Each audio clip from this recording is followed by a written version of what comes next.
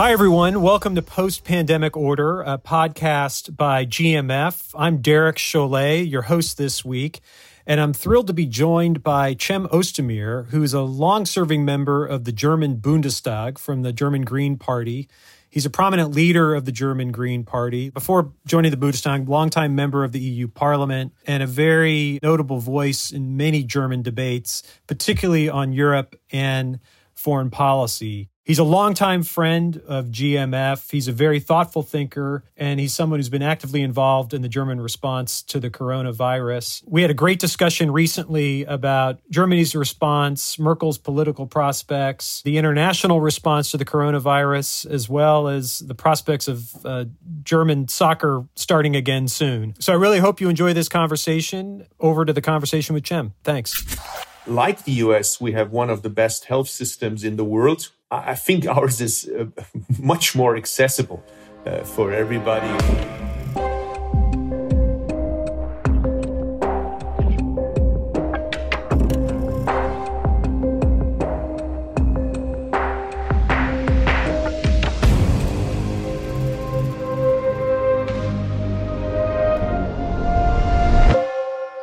Cem Özdemir, thanks for joining us. Pleasure, Derek. So, how are you feeling? I know you had a bout of the coronavirus, and the most important thing is how are you doing? Thank you. Well, fortunately, I had only mild symptoms. And in the beginning, it was even not clear whether I had corona or not, because the doctor said these symptoms do not fit to corona. So it shows us how much the knowledge has changed in between.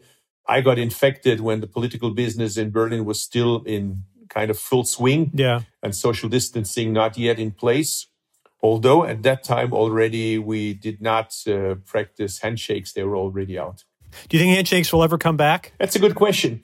Actually, in a way, it's typical for Germany that we do handshakes, and it's even some kind of requirement for integration. You know, if you're coming to Germany and you start shaking hands, it shows you become German. Right. I think a lot will change afterwards as well, and maybe handshakes is part of that. Yeah. That we think twice before we do it. Right. I think the same will happen here. I hear many public health experts saying that they've never really liked handshakes. So, of course, the same here. So Germany's been a really interesting case in its response to this crisis. Its fatality rate has been notably low. It seems to be, for the moment, leading the world or being among the leaders of the world in terms of testing. And Germany is beginning to do these immunity tests. And I'm curious from where you sit, how do you explain this? I mean, what is the, as you're reflecting on Germany's response to the crisis up to this point, what explains, at least for now, its relative success compared to other countries, particularly the United States? Well, I mean, to be honest, we also had our failures. We also had trial and error in the beginning. But you're right, we have a low fatality rate. And one of the differences, of course, is we have a strong welfare state, and we're proud of that. We kind of learned the lessons from 2008, 2009, when we had the economic crisis. One word, I think it's even used now in English, is the so-called Kurzarbeitergeld, a very famous phrase now, which is like financial support for short-time work schemes, right, to help protect jobs and workers. So short-time work schemes, programs that allow firms experiencing economic difficulties to temporarily reduce the hours worked by their employees, not make them unemployed, which are provided with public income support for the hours not worked. That was successful in 2008, 2009. Right. And we're repeating that right now. And then, like the US, we have one of the best health systems in the world. But I think ours is much more accessible for everybody. To me, it would be unthinkable as a citizen to imagine living in a country where my neighbor does not have health insurance. I could not sleep well knowing that my neighbor cannot go to the doctor if he or she is in need. That's very crucial. And another important difference is we're governed by a reasonable coalition, not by a right-wing populist. So science is not an enemy for us. That of course, is very important. Yeah. But, I mean, I know exactly if we lift restrictions too early, we could still end up in a situation like We see it in some US cities or in other places in Europe or in other places of the world. And we're not through, Right. to be very clear. Right. In the United States, we're grappling with this question, as the entire world, about how fast to open up and the ways to open up. Talk a little bit more about that and how that's playing out in Germany. In the U.S., we've seen this growth of still relatively small but very vocal resistance to the lockdowns and demands to open up society, and it's become very quickly politicized here in the United States. I'm curious at how you see that from Berlin. Well, I think Merkel, having a scientific background, from her area of expertise, does a great job. Although, of course, in the beginning, we also did our mistakes, as I mentioned before, to stop the export for medical equipment first and a number of other things. But we were also lucky that we were hit later than others. I mean, take the case of Italy, Spain. We had 2-3 more weeks ahead of us, and we were able to learn. But I have to say, we used that time more or less effective to really learn from their experiences, not to repeat the same mistakes. And another thing is federalism altogether works. Right. We have 16 state governments. Practically all democratic parties, take the Left Party, take the Social Democrats, take the so-called Liberal Party, take my party, the Green Party, and of course Christian Democrats, are in one of the länder in a state government. The Greens have their state governor in my home state in Baden-Württemberg. Other parties are represented in other states stronger. So since most of the decision have been taken together by the state governments and by the national government, at the end of the day, we sit together and have to find joint solutions. So the only party that is practically excluded are the right-wing populists. And we don't want to have them on board. They're the guys, looking from outside and giving us stupid advices. So have they been trying to exploit the crisis, the far right? Of course. I mean, first they said we were way ahead of it and knew it even before coronavirus appeared. And now they're saying, that the government is misusing it in order to, reduce civil liberties and freedom. And so, I mean, and they would be the first ones, criticizing us.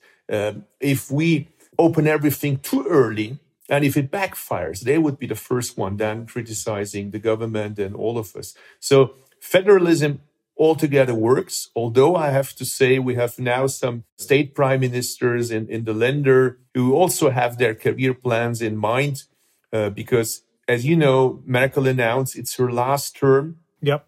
And some of the state prime ministers are at the same time in the race in order to become the new party leader of the Christian Democrats and then one day Chancellor of Germany.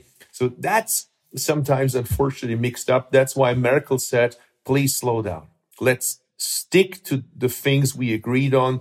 There's no need to go beyond that. Right. But I mean, I have to add, compared to other countries, the problems I'm describing sometimes sound to me as kind of luxury problems. Right. Yeah, understood. When you think about Germany's leadership within Europe and the response there, now that's an area where there's been a decent amount of criticism particularly from the southern European countries about Germany's willingness to provide assistance, and talk about how that's being played out within German politics and how you see the government's response to those issues. Well, that's a good question. This morning, the Chancellor Merkel delivered a speech in the German Bundestag. I was there to listen. I belong to those criticizing her former speeches, that they were quite appropriate in the description about what is necessary to do in Germany. Sure.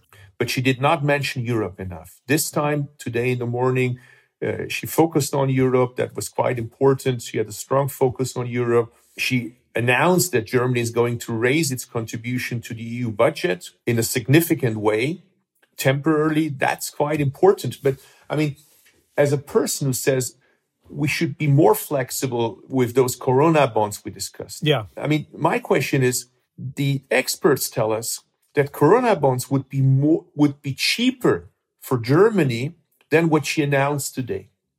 The reason why she kind of avoids, and that's also true for Christian Democrats and unfortunately the Social Democrats in the government, is the pure fear of a re-rise of the AfD party. Yeah. So currently the AfD party is not in good shape because everybody is focusing on the Democratic parties and in particular of the Christian Democrats. So they're very scared that if they look too open towards helping Italy via Corona bonds, this will backfire and the AfD will be back. Right. That's the main reason why we have, unfortunately, in my opinion, of course, if you would ask a Christian Democrat, he would tell you something else, a very ideological discussion on Corona bonds. And let me repeat that. What she said today in order to avoid Corona bonds, that Germany is going to spend more and raise its EU budget part, will be probably more expensive. Yeah. But at the end of the day, the message is the Italians are our friends, our partners, our European neighbors, and we're going to help them. That's what counts. And what about the EU response generally? So the Corona bonds is the most urgent issue moving forward as the research advances on vaccines and how, whether it's the EU within itself, but also organizing in the international community generally about how to handle that. Is there more that should be done? I think Europe is doing a good job all in all. And let me add to that, probably doesn't come as a surprise to you. I'm very glad that the Commission President von der Leyen and the Vice Commission President Timmermans announced very clear that they're going to stick to the Green New Deal or the New Green Deal, as they call it, because the other big crisis, climate change, will be still there, is taking place. We have the driest spring since, mankind knows about climate change in Germany this year. We have 5% of the rain we should have in this month. So it's very clear climate change is taking place at the same time where we have the Corona crisis. So therefore, not only we Greens, shared by the European Commission, we believe that in order to strengthen our economy, it's very, very important to move ahead and make our economy stronger by greening our economy. Jim, if I could ask, broadening out even further, kind of the international response generally as you see it. So we've heard a lot about how Russia and China in particular are trying to take advantage of this crisis to refashion their image as more benevolent actors in the international community, in some cases leaders of the international community. Of course, here in the United States, China has been moved front and center in this debate, partly as an effort by the administration to blame China for what's happened. And of course, the WHO, the World Health Organization, has become a target as well. Curious how you see the overall international response, and in particular, give me a sense of how the United States responds to this, whether it's the U.S. role in the international community or just how the U.S. is handling its own crisis internally, how that's impacting the U.S. image. Well, that's a tough one. We should rediscuss that in 1 or 2 years, whether at the end of the day it will weaken or strengthen liberal democracies. Of course, I hope that liberal democracies will be the winners, and it will be a no-brainer to explain to everybody that liberal democracies are much more prepared for a crisis like that. Because, when Merkel was in quarantine, we knew that. We heard that because it was public, because it's not a secret. It's not a state secret, whereas we do not know what's happening in Northern Korea. We do not know what's happening in other countries because there is no freedom. There is no free press. There is no freedom of expression and so on. So talking about the United States, it's tough to say that as somebody who really believes in the need for strong transatlantic relations and in the leadership of the United States. But under Trump, it's clear the US is no longer a global power when it comes on defending liberal democracy, when it comes on the fight against global diseases, whatever. So Russia and China is trying to replace that.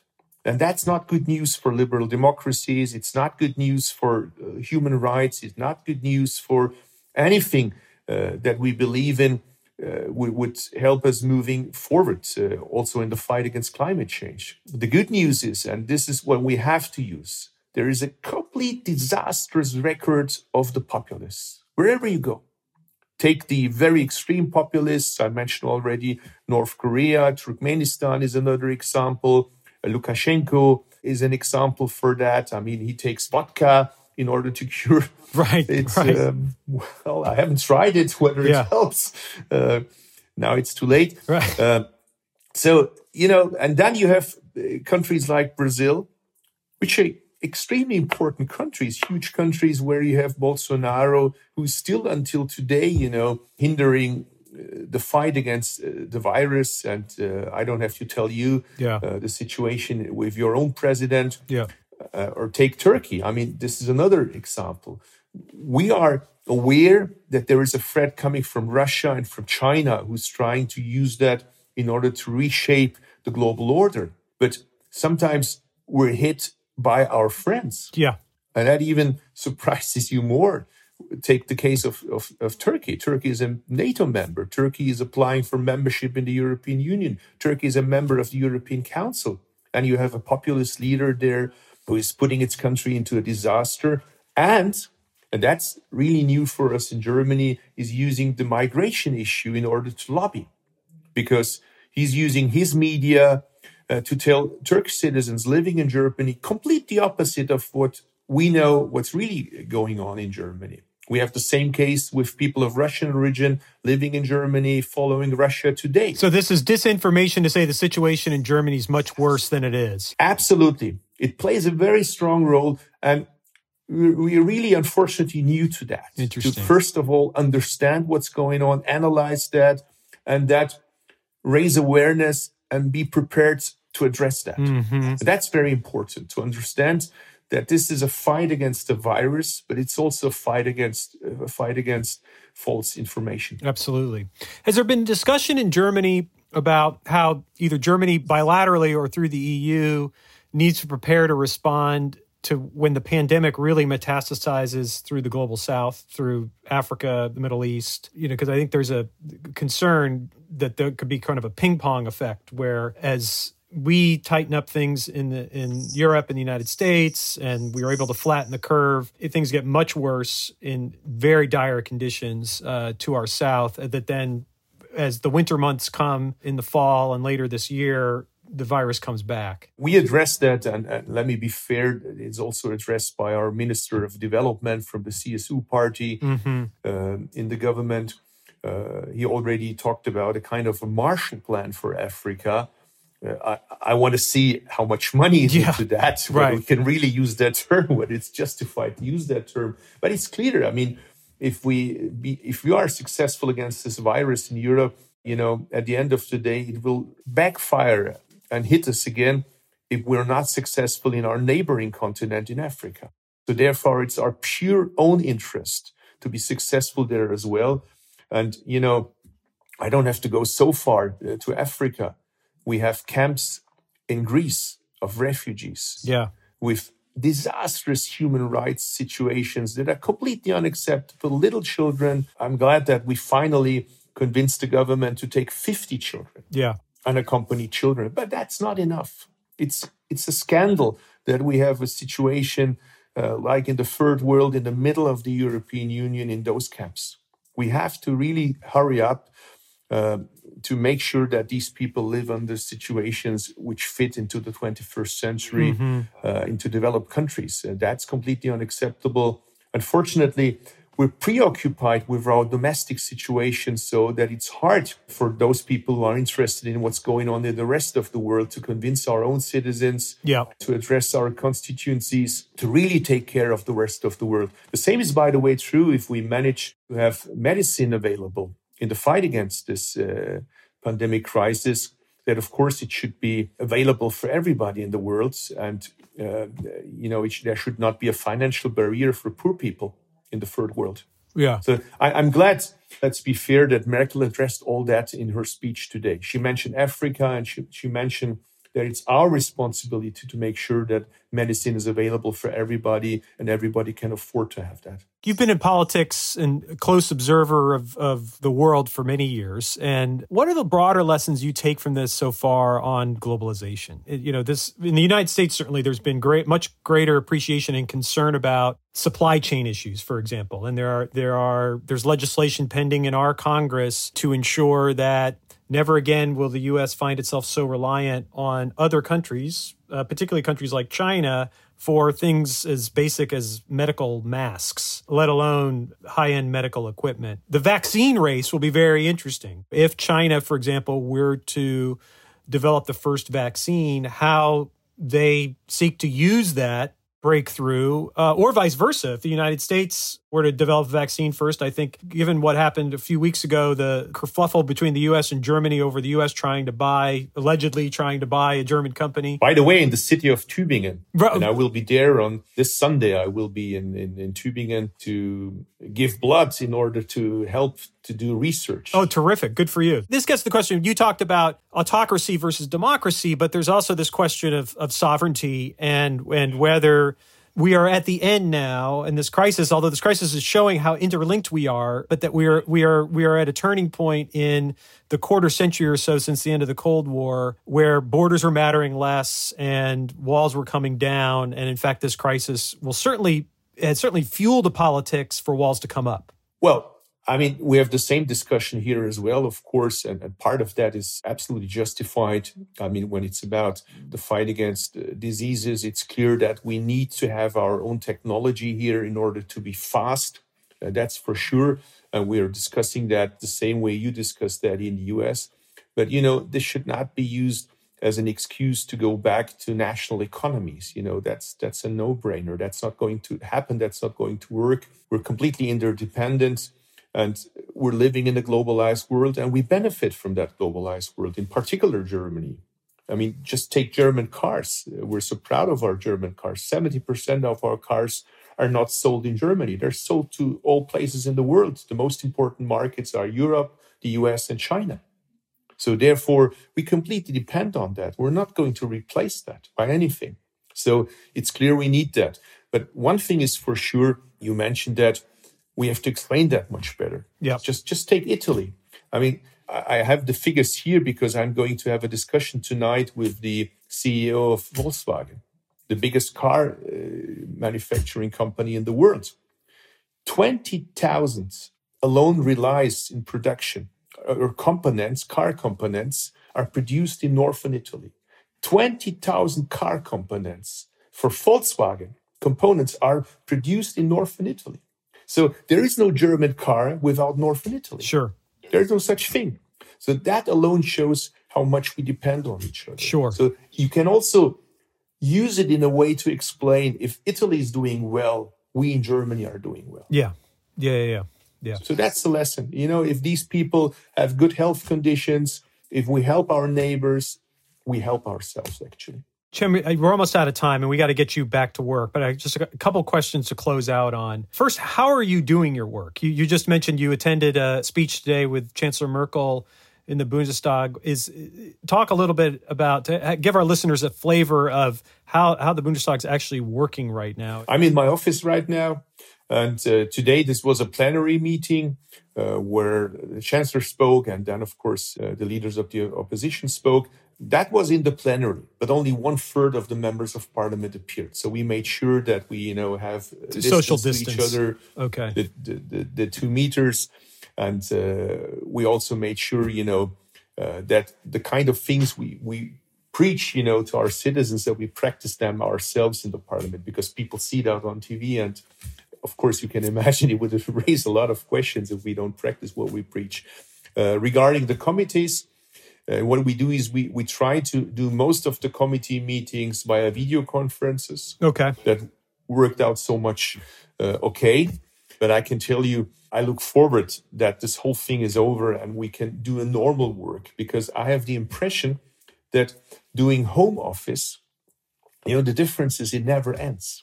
You have one conference after the other. Whereas if you go to work, it's clear, let's say at 7 o'clock or so, I go home, but then I'm at home. Yes. Whereas if you work at home and you have 2 kids that have to go to school and they stay at home, they ask you something, you have a telephone conference, you have to prepare food and make sure, that the fridge is packed and so on.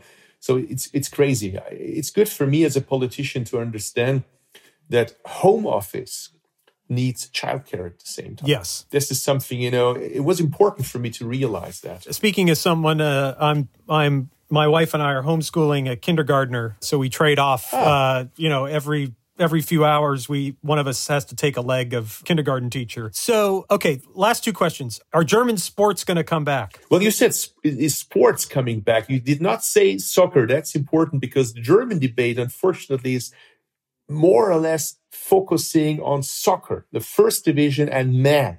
So the women are upset because they're excluded. Yeah. Second, handball. Everybody else is upset because, for them, the fans matter because that's their income source. Whereas for soccer, the main income source is advertisement. So it's a complete difference. It could be TV. That's why they say, it's great if we have the fans, but we need the TV broadcasting. That's where the money comes from. Yeah. So that's why there is a lot of pressure now that they start. But try to be in the shoes of a German citizen that is not, completely occupied by soccer. So you tell your children, stay at home, but then you see soccer players, playing every weekend. So that's a tough thing. That's why I say maybe it's not our highest priority at this point. Mm-hmm. There will be a time when we restart the German first division and wherever possible, other sports as well. But still, the first and most important priority is health and the fight against this virus. Absolutely. And then, of course, I hope that my soccer team, VfB Stuttgart, will be soon in the first division again. Okay. But even I say, and I'm a crazy soccer fan, well, first comes health and first comes the joint interest of everybody. Yeah, well, this is particular interest. Yeah, and the U.S. obviously this is getting a lot of attention as well, and there's a huge thirst for sports to be back on, and our baseball and basketball, but real, a lot of questions and uncertainties about how that's all going to work.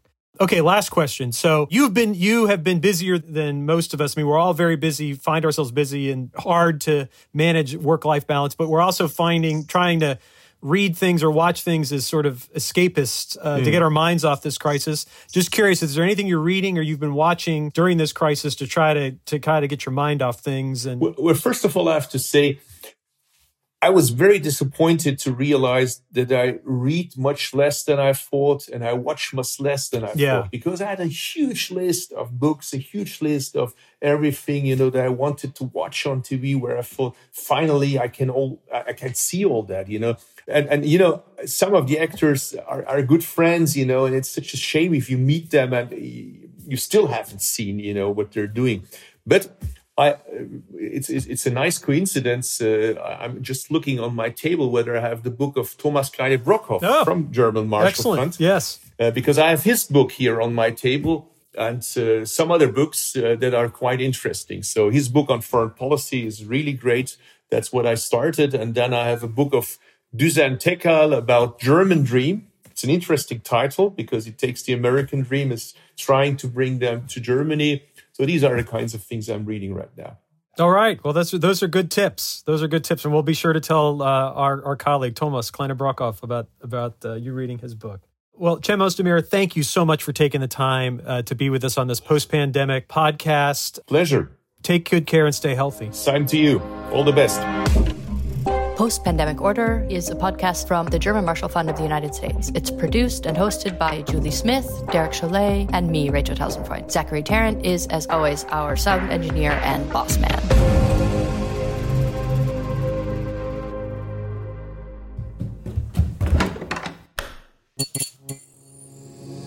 This podcast is part of the Democracy Group.